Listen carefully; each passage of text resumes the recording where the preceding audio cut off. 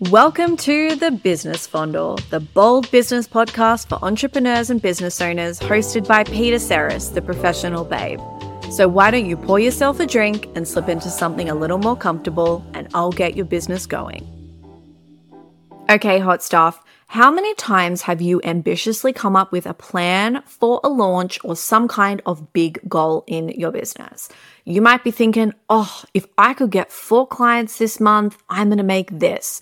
Or if I could sell 50 of this program, I'm going to get a nice fat chunk of cash come into my bank account. With the goal, you are thinking about the end result, aka the cash money. And when we're thinking about the cash money, what we start to do is we really visualize what we're going to do with it, how our life is going to be better. We can kind of create this little movie montage in our mind about how our life is going to be better with this money and who we are going to become. And we really start to romanticize the results and we romanticize the outcome. And in doing so, we actually end up forgetting about our launch because we're so attached to the outcome. Now, this is completely normal and it's something that I have done in business and it's something that I used to actually do all the time in dating. And it ended up actually fucking things up because I was so attached to the outcome that I was trying to speed things up along the way, forgetting about the fact that, good things take time. So this would look like me dating someone. I could go on 2 dates and I would, in the time between our dates and when we weren't on dates, I would be thinking about all the possibilities because, I really liked this person. And I'd be thinking about, all the shit and hyping it up and just getting really excited. And then what would happen is I would have a date and maybe it wouldn't go well or something would happen. And then all of a sudden it would just blow up. Now, I was left with 2 things to deal with. 1, I felt like I had a fucking breakup with this person that I wasn't even really dating. And then 2, my vision of the future was completely shattered. And we do this all the time in our business. We go into something, so we go into a launch, and what we start to do is we get really attached to the endpoint and the outcome. We try to speed up the process because we are so excited about it that we want to get there as quickly as possible. And we forget to enjoy ourselves and we forget about the process along the way because we are so outcome driven. Now, this happens all the time in launching, where we start out with really good intentions and then we're so focused on the end result that we really forget about our customer or we forget about things in our business. And this can look like, having, say, a couple of days with no sales or being left on red or having an email that didn't go to plan, and then all of a sudden we feel completely destabilized and we feel like that this beautiful vision that we have isn't going to happen, and then all of a sudden we end up in a frenzy because this wonderful story that we've created in our head now all of a sudden feels like that it mightn't be a possibility, and we are just so keen to get back there that what starts to happen is we don't care about anything else except getting back there as quickly as we can. Now, it's so funny because this actually came up in a chat that I had today with a client. She said, "Oh my God, I feel completely called out." And I said, "Don't worry about it." I said, "I've been here. So many of my clients have been here. And I feel like in business, it's a rite of passage, especially if you are someone that launches. And this is something that we all have to work towards.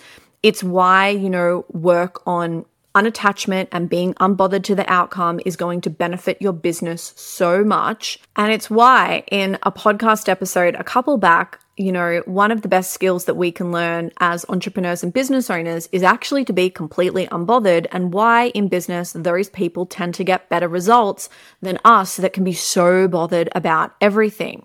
Now, what happens here is when we start to think about the outcome, we actually, instead of making the launch about our customer, we actually start to make it about ourselves.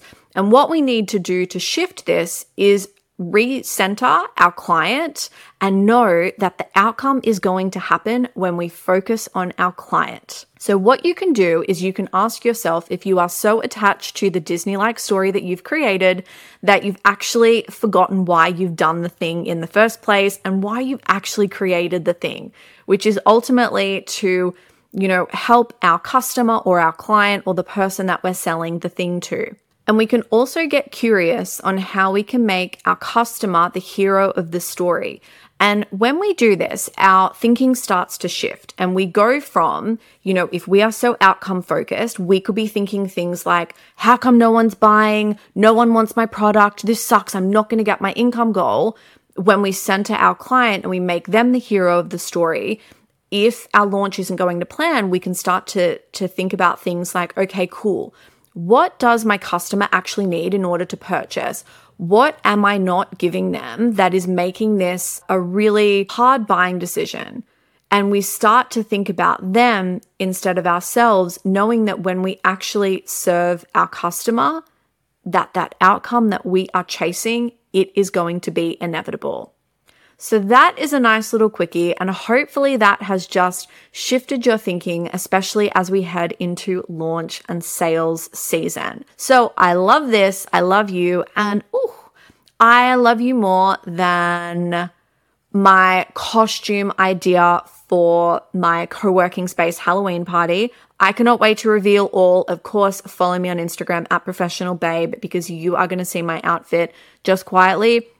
I think that the idea is incredible and I've never seen it done before. And I love you more than Whittaker's chocolate. I love the creamy milk. It's so good. And at Coles, they have like the tiny little blocks. You know how you can normally get like the peanut and then you can get the coconut? And I think there's the almond as well. Well, they just do a plain milk chocolate. And I know some of you are going to be like, basic bitch. I absolutely am. I'm okay with it. I've come to terms with it. I'm not a dark chocolate girly. I'm just not. Milk chocolate all the way. But the creamy milk, it's in like these 5 little rectangles and it's perfect. I also love to put chocolate in the fridge. So I love you more than that little slab of chocolate straight out of the fridge. I keep it in the penthouse with my butter, of course. Anyway, hot stuff. I'll see you on the next episode. Mwah! If you're craving more, make sure to subscribe to my email list, which you can find at professionalbabe.com. And word on the street, I give good email. Now go and take everything you've learned, get your hands dirty with it, and go and make some serious money.